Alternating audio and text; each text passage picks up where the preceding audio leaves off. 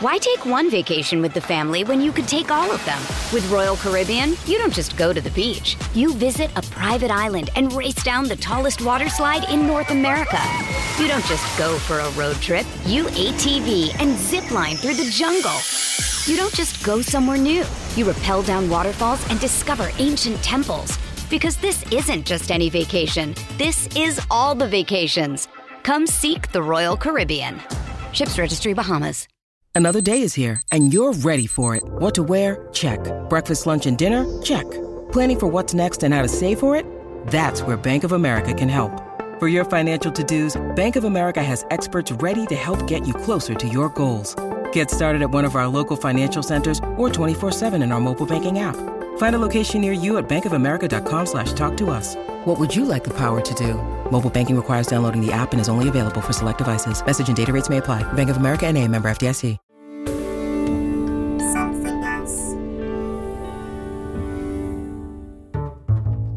Hello and welcome to Out to Lunch, the podcast where I chat to utterly brilliant people over a few brilliant courses of fabulous food. Today I'm joined by someone who's called himself a jobbing actor, but who to everyone else is every bit the movie star. He came to fame in the 80s TV smash hit The Jewel in the Crown and has since gone on to have a massively varied career working with the likes of Meryl Streep, Arnold Schwarzenegger and Eddie Murphy. More recently, he's played Tywin Lannister in Game of Thrones and Lord Mountbatten in The Crown. It's the actor, writer and director, Charles Dance. F. Murray Abraham and I were in the makeup trailer one day, talking rather pompously about European art films or something, you know. And Arnold came in and overheard this conversation. He said, you know, you need the money you make in my movies to make the art films. I said, yes, you're absolutely right, Arnold. And he said, I make films for the polyester people. For this episode of Out to Lunch, we have come to the Holborn Dining Rooms, which is part of the Rosewood Hotel on High Holborn in London. It is the restaurant of a brilliant chef called Callum Franklin, who is famed, and I mean properly famed, for his pie work. He's done a book on pies, look it up, it's terrific. And he has a pie room. Now, normally at lunchtime, what they do is they use it as a servery for takeaways, but not today. They've let us take over the pie room with its marble-top table and all its brass and copperware. It should be said, we're in the centre of London. The Piccadilly line is rumbling underneath us, so that's the warning. However, there is a pie in my future and there is a pie in Charles Dance's future, and I can tell you from experience, it's going to be very good indeed. Charles, Yeah, how are you? I'm very well. See you. Welcome to the pie room. Well, thank you very much. Thank you. Yeah, I'm intrigued. I've not been here before. Can I get you any teas, coffee, drinks? Do you want water? Just water, still water would be great for me. Yes, great. Can I start you with some bread? Yeah, if you like. If you like. Yeah, go ahead. So no. Yeah. Actually, I had to ask a question. You're an actor of great experience. You've also directed. You directed Ladies in Lavender. Yeah. You had a minor cast there, just Judi Dench. Yes, Maggie indeed. Smith. Yeah. Who else was in that? Toby Jones is in that. Is it? A small part, yes. Miriam Margolyes and Daniel Bruhl is a wonderful German actor. How was that? And what was it that propelled you to want to... I You wrote the piece as well, didn't you? Yeah, I think I was in Budapest and sitting on a library set waiting for the cinematographer to finish lighting, you know, and there were loads of books, and I thought, I took one of these books down, a volume of short stories, and I just kept coming back to this little story about two old women in Cornwall, and the more I read it, and I just had images kept coming, I thought I could do this. From starting to write it to turning over took 6 months. Which is extraordinary. It is, absolutely. How? Why? What happened? Well, Did you just have because I kind of knew what I wanted to do. I wanted to move the date from, it was set in the 20s. I thought, no, this has got to be about 37, 38, just before the Second World War. If I can get Judi Dench and Maggie Smith, that'd be great. So I got to about draft 3 and went to see Judi and said, will you have a read this, Jude? Yes, all right, darling. And she said, I rather like it. I'll do this. I said, really? Oh, Jude, how wonderful. And I went to Maggie, gave it to her, and she says, Jude, can I do it? I said, yes. She said, all right, well, I'll do it now. And Maggie called it Lavender Bags. So how long did you shoot for? Did you keep it very compact? I think I had 36 shooting days, actually. And we were down in Cornwall. and I found this house on a cliff with a beach below it. I got the best caterer that we could. Of course you did. No. The man I wanted to do the catering rang me up. He's a wonderful guy called Guy Callan. And I'm going to plug him. He has 2 restaurants in Glasgow now. There's Guys and Wee Guys, which is his bistro, right?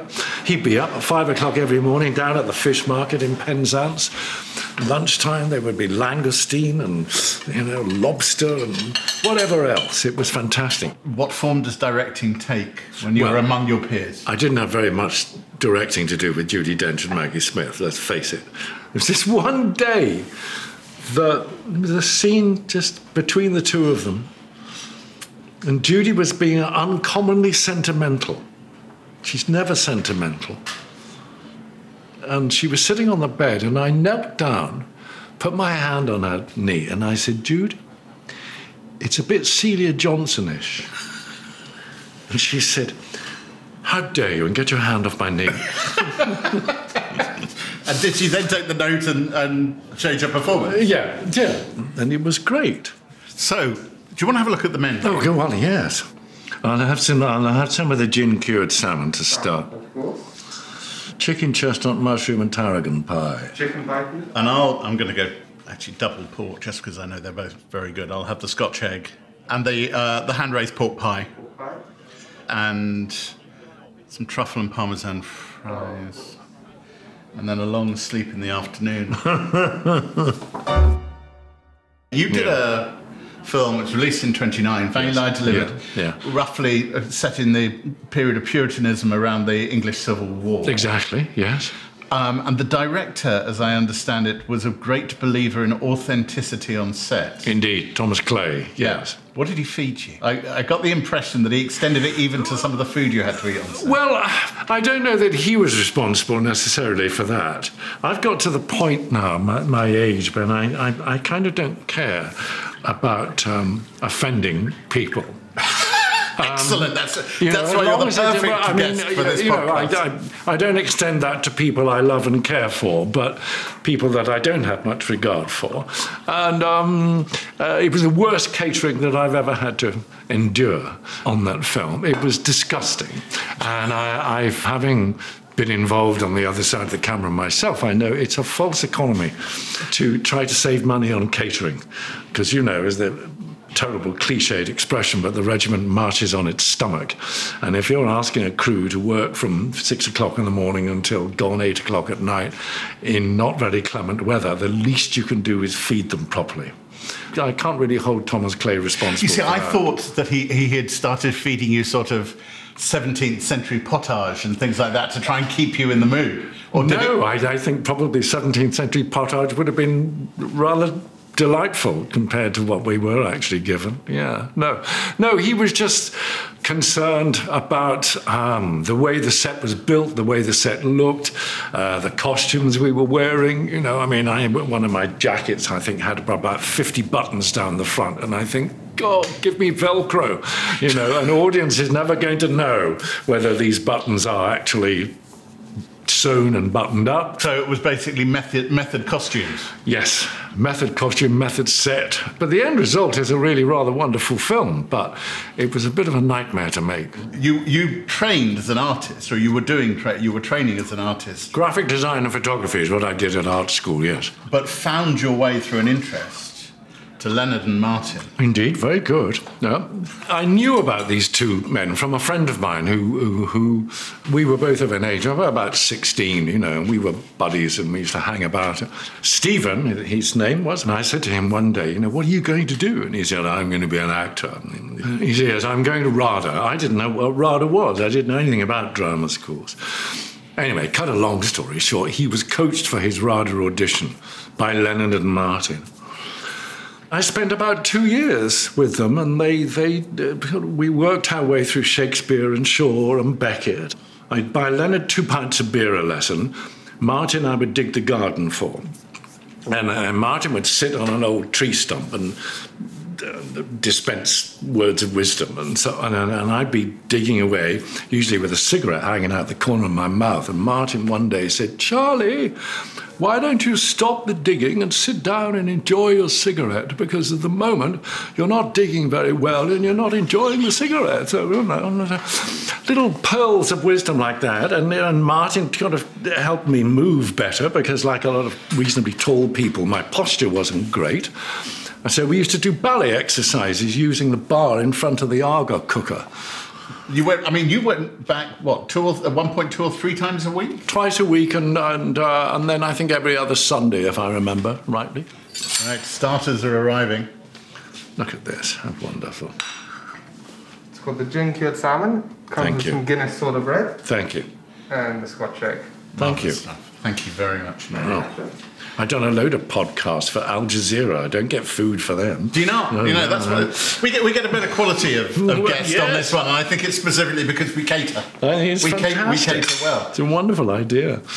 You said that the technical art training that you'd done represented an interest you had in the image and the lens. Yeah.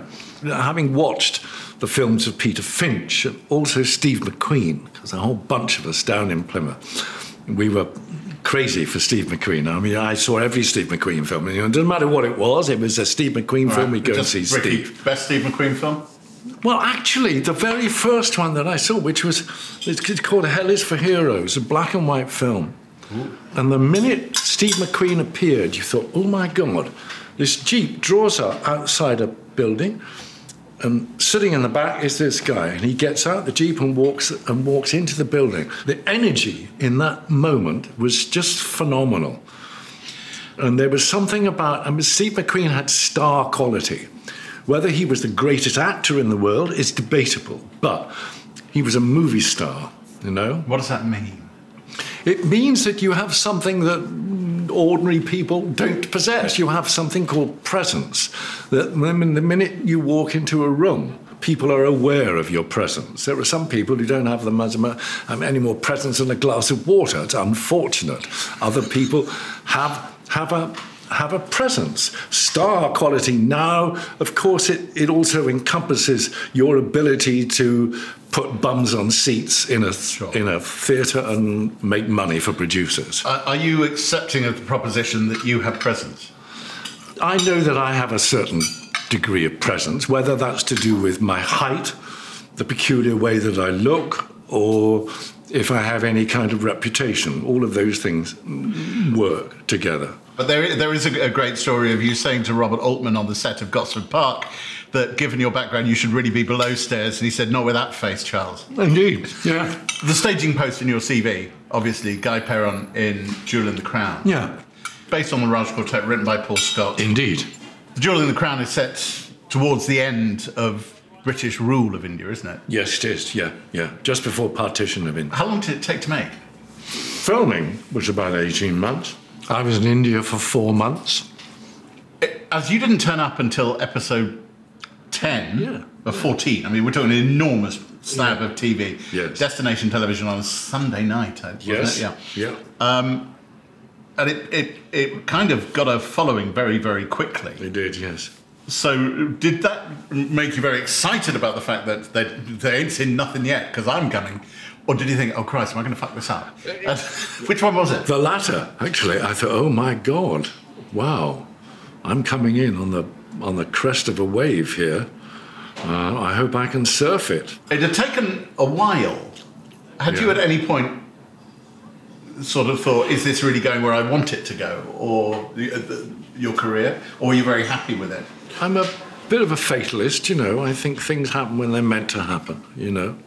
There's a story that Michael Caine came up to you in a restaurant and, well, what did he say to you? At the Connaught, yeah. At the Connaught Dining? With Jo, my late ex-wife, and I sat there, and Jo said to me, she said, "Michael Caine has just come in." I said, "Oh, really?" Had you met him before? No. And he came and sat there. And this voice, he said, "Excuse me." He said, "You're Charles Dance." And I said, "Yes, Mr. Caine, I am." He said, "I've got money on you." I said, "Oh, thank you very much, thank you." That was it. As in, you're the next going to be big a thing. success. Yeah, I've got money on. Was this post-Skype we're on? Yeah. Did you come out of that thinking, well, Michael Caine says it's going to be the next big thing? Or did you think... I was thinking, well, that's nice. I've got approval from Michael Caine. Should be okay. I hope he's right. There's a point where you did White Mischief, set in amid the sort of colonial crowd in Kenya. Yes. Great movie. Yeah. At that point, you sort of said you could have grabbed at something, but didn't. Indeed. I think somebody said to me, you should be in LA. Go to LA. No. Right. I have two grown-up children, 47 and 41, and I think, they were at that age when I thought, well, I don't want to, forgive me, bugger off to LA on my own. I don't want to uproot the kids and go there. So if I can stay here and have a career, that's what I would rather do. You made a clear decision then? Yeah, I could have, joined the ranks of those English actors who go out there and go up in the hills behind, by the Hollywood sign, and they play cricket on a weekend and perhaps moan about LA and, or sit and, by the pool reading scripts. 9 out of 10 are going to be dreadful scripts, with a climate that never really changes unless it rains, and then people go mad. And I'm not a great lover of LA, and I've been there to work, and when the job's finished, I get on the plane and I come back. I've never had a great desire to live there. Well, you did Last Action Hero with Schwarzenegger. Yeah. That's a proper big Hollywood action movie. Yeah. Is that stuff fun? The catering is fantastic. Well, that's all I care about. On American films, the catering is great. And I did two things back to back once in LA. There's a film with Eddie Murphy called The Golden Child. I'd done a television series with Shirley MacLaine that was shot in some in LA and then in Hawaii and then Scandinavia. I mean, I've travelled, luckily, in this business. How was Schwarzenegger to work with? He was great, Arnold, I mean, we were... F. Murray Abraham and I were in the makeup trailer one day, probably talking rather pompously about European art films or something, And Arnold came in and overheard this conversation. He said, you need the money you make in my movies to make the art films. He said, yes, you're absolutely right, Arnold. And he said, I make films for the polyester people. For polyester people? For the polyester people. You once described the difference between British acting and American acting. The British is sort of a collaborative exercise. Yeah. And American is more of a contact sport. It is, yeah. In my experience, yeah. Does that mean you're fighting for time on the lens in the edit with the other people on set? You're just very aware that don't depend on your fellow actor to give you any more than he is prepared to give for himself. A lot of the time. It's kind of like the Battle of Waterloo. It's every man for himself, really. Do you think that's why British actors actually do so well in Hollywood? I recently, on this podcast, talked to Rafe Spall. Yeah. Who was very interesting on that, and talked about doing a scene with Toby Jones. Right. Both of them playing American accents. Yeah. And how that must have driven American actors absolutely nuts. I'm sure. Yeah. Well, the competition is so fierce over there. To their credit, when they're not working, the good American actors, and I'm not talking about, older people like Jack Nicholson and people of that ilk, I'm talking young actors. When they're out of work, they're going to classes, they're going to movement classes, they're going to the gym, this obsession with getting a buffed body. I mean, it's all to do with vanity. But they work hard because they're determined to succeed. Most of the car drivers, the waiters in LA, they've either got a script under their arm because they're screenwriters or they're an actor just waiting for their next job. It's too much. It's exhausting, isn't it? It is. Yes, it is. Although you say that about them, doing classes, going to the gym, and all of that. Yeah. As an actor on camera, yeah, you've surely had to look after yourself all the way through your life. Oh, sure. Yeah, but there is a limit.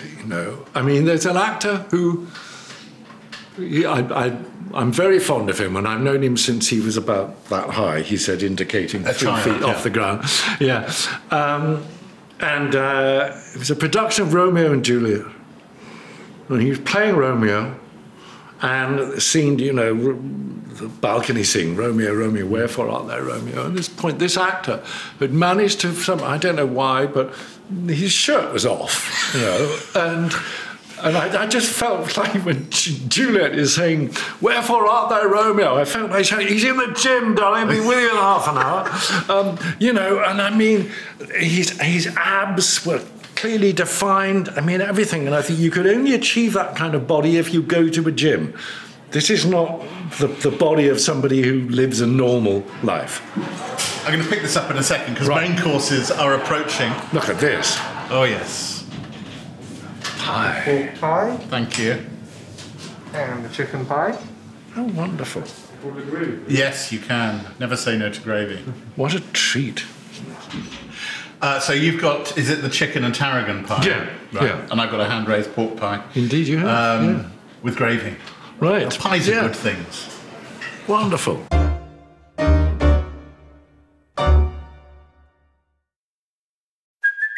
Hey, it's Kaylee Cuoco for Priceline. Ready to go to your happy place for a happy price? Well, why didn't you say so? Just download the Priceline app right now and save up to 60% on hotels. So whether it's Cousin Kevin's Kazoo Concert in Kansas City, go Kevin, or Becky's Bachelorette Bash in Bermuda, you never have to miss a trip ever again. So download the Priceline app today. Your savings are waiting. Go to your happy place for a happy price. Go to your happy price, Priceline. Why take one vacation with the family when you could take all of them? With Royal Caribbean, you don't just go to the beach. You visit a private island and race down the tallest water slide in North America. You don't just go for a road trip. You ATV and zip line through the jungle. You don't just go somewhere new. You rappel down waterfalls and discover ancient temples. Because this isn't just any vacation. This is all the vacations. Come seek the Royal Caribbean. Ships Registry, Bahamas. I have to say, and this, I don't know if this is intruding on private grief. Go on. You're talking about sort of buff young men. Yeah. You got papped not too long ago, coming out the sea. I know, yes. I let my guard drop, yes. Now, two thoughts occurred to me when I saw that. Yeah. One was, that must be an utter pain in the arse, and the other one was, blimey, Charles, you look all right. All right, okay. Now, you've said that you got papped in that way and it was bloody annoying, but did you look at the picture and thinking, well, casting agent's going to look at that and thinking, I've still got it? Well, I didn't think that. I literally thought, oh, bugger, dropped my guard because, he was on the tabloids and they got some mileage out of it in about 5 days, and tabloid newspapers, they piggyback off each other, I thought, oh, God, please, someone else come along, and then something else happened and disappeared. Look, a lot of it has to do with genes. I've never had a weight problem, right? I'm very lucky in that regard, and I know it's important to keep myself in reasonably good shape, but I hate going to gyms. I've got equipment at home which I use. I swim on a regular basis, and I ride a bike, and that's what I do. Is it a balancing act if you are to be, an actor on camera? We shouldn't retire, because if we retire, then there's nobody to play old wrinkly people. And I'm now of an age where I'm old enough to play interesting characters that a few years ago I was too young to play. I can remember Shirley MacLaine, bless her, saying she was going to be doing something, and to make her look older than she was. And she said, so, if I start doing that now, she said, it'll be quite a normal thing for when I get to that age. Quite clever. Yeah, very clever. Oh, yeah. Yeah, I mean, she's eccentric. Tell me what the project was with Shirley MacLaine, because I'm not aware of that one. It's called Out on a Limb. And it was a TV thing or a film? Television. This is the first of her autobiographical works, basically centering around the affair she had with a politician. Shirley, everything is talked about in metaphysical terms. And I mean, Shirley persuaded me to go to a channeling session at her house. Well, you have to come to this, Charlie. You're going to come to this channeling session. Well, I said, all right, Shirley. I went and got there early, and then she said, he'll be here in a minute. Anyway, the bell rings. And she said, he's wonderful. She said, he channels an 18th century Scottish-Irish pickpocket and a Shakespearean actor. I said, oh, wow, okay. And by channeling this is picking up the past life, someone who has died. Taking in, just summoning up a presence. Right? Okay. Anyway, the bell rings and she goes out the door, and this man comes in, rather awful kind of chocolate brown suit, almost like a kind of dim mob suit, you know, and a fedora. And anyway, she introduced me to him, and he kind of looked at me suspiciously. And then she said, "Do you want something to eat?" He said, "No, just give me chocolate. I want chocolate." And he sits down and got his chocolate. And Shirley's on the floor, kneeling at his feet with a kind of dictaphone thing to record. And I'm sitting watching. Is there anybody else there? Is it No, just the two of us. And, well, three of us. And then two more people. From the other side. Yeah. So he started to breathe and hyperventilate. The fedora was off by this time, and he had rather thinning hair, which is why he's got to wear the fedora, obviously. Hyperventilating. And threw his head back. And then comes out with, "Top of the morning." And Shirley said, "It's a Scottish-Irish pickpocket." I said, "Oh, yes, well, okay." And I don't know what he waffled on about. And then he went away.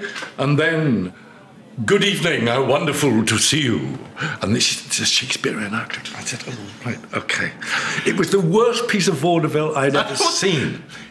You're given the impression that Meryl Streep was rather less willing to get you round to her house for a spot of channeling. Yeah. That was plenty? Yes, it was. I thought at that point, when you did interviews, you should be honest.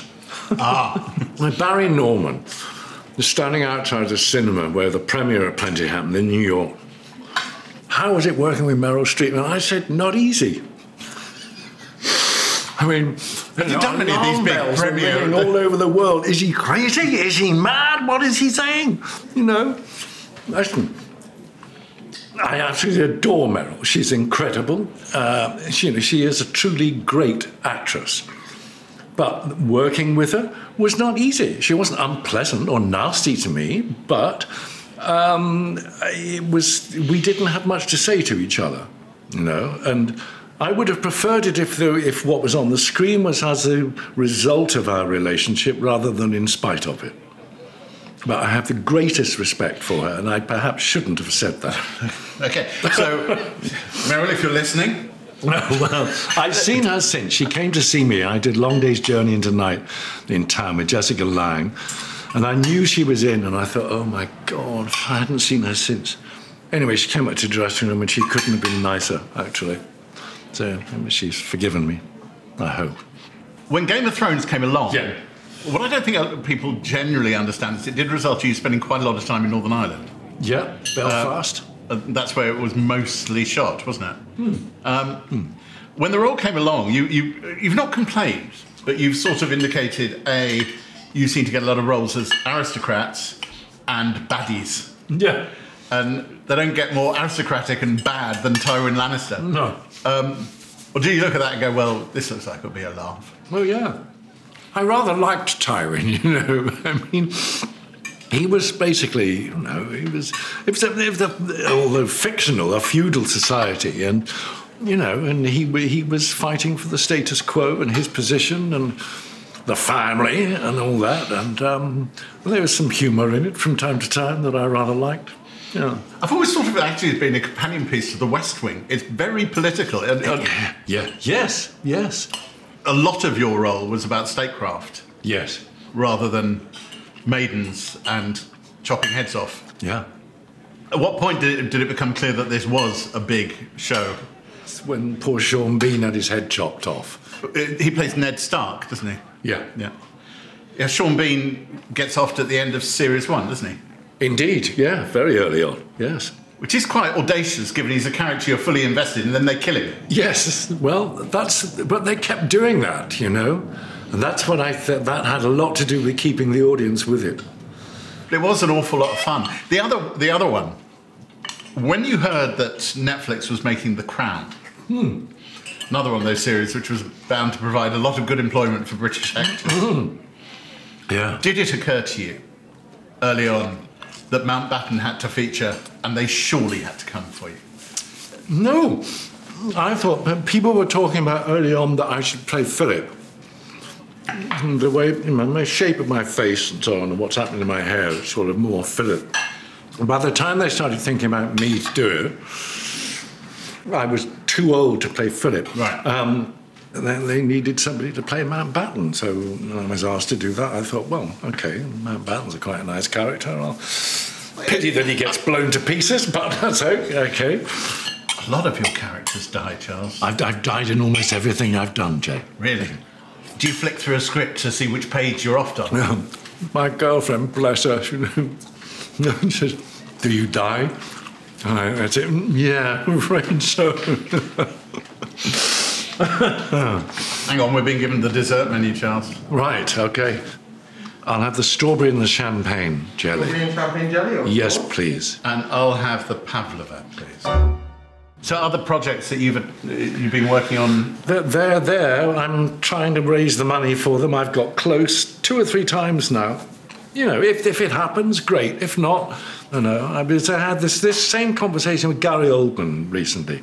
The last thing I did in America was with Gary. And was that Mank, the David Fincher? Yeah, and he made a really rather wonderful film years ago called Nil by Mouth about his upbringing. And, and Gary's extraordinary, wonderful, wonderful actor and a really sweet man. And he said, it's really, really difficult, but, never mind. I've got my day job. And you mentioned Mank. David Fincher, yes, you've described as one of the great directors. Yes, he's fantastic. And you worked with him first on the third of the Alien franchise. That was his first film. With a marvellous buzz cut. The only love interest that Sigourney Weaver's character has ever had in the whole Alien franchise. And then Mank, which is, if anybody's seen it, just an extraordinary love letter to film as much as anything else. Yeah. How many shots would you have done? You played William Randolph Hearst. So it's a big dinner party scene. Yeah. Gary Oldman's character, he's playing Herman Mankiewicz. 45 takes. 45 takes of him raging and drunk and throwing up on the floor. Yeah. I mean, that strikes me as a marathon, both for Oldman, who has to do it, but also for you to sit there and be as stoical and still as you are. Concentration. I mean, Fincher, he is a film animal from the top of his head to the soles of his feet. And he can talk to anybody, any department about their job. And never less than 4 cameras. Composition is all.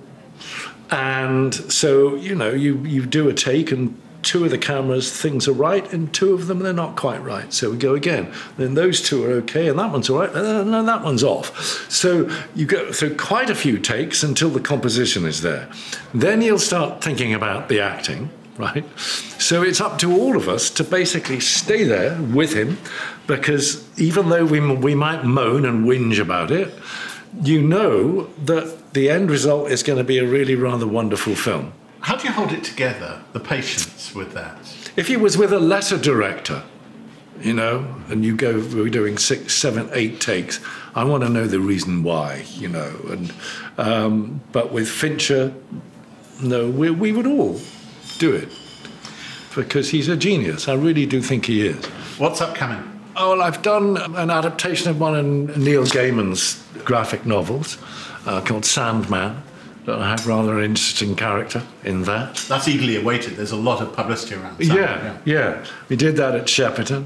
The last thing I did was in France, playing a pope, Clement VII, who took poor 14-year-old Caterina de Medici over to France to marry the 14-year-old son of the King of France at the time.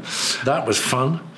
Before that, I did a film with Matthew Vaughn, which is a kind of prequel to the Kingsman franchise, that was enormous fun. Very clever man, Matthew. And, do you have hopes for this one? Have you seen a cut yet? I have seen it. I think it's wonderful. He sent me this email saying, I want to send you this. He said, tiny, tiny part.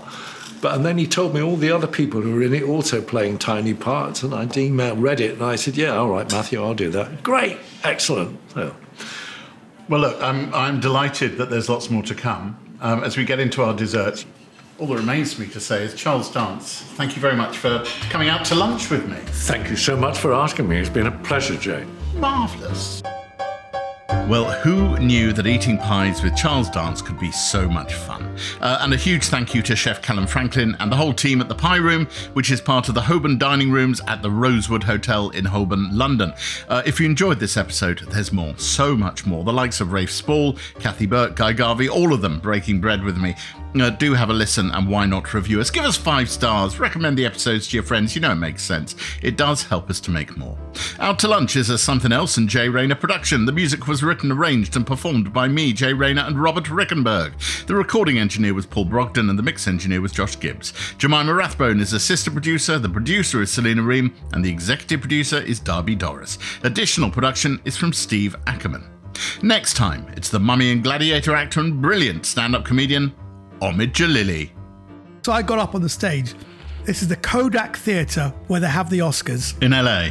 There's 2,000 people there, and I said, ladies and gentlemen, I just want to say that was me. I just died up there, and I want to tell you all, if the projector does not come back on, don't worry. After my death, the film is a piece of shit. It's all downhill. You're missing nothing.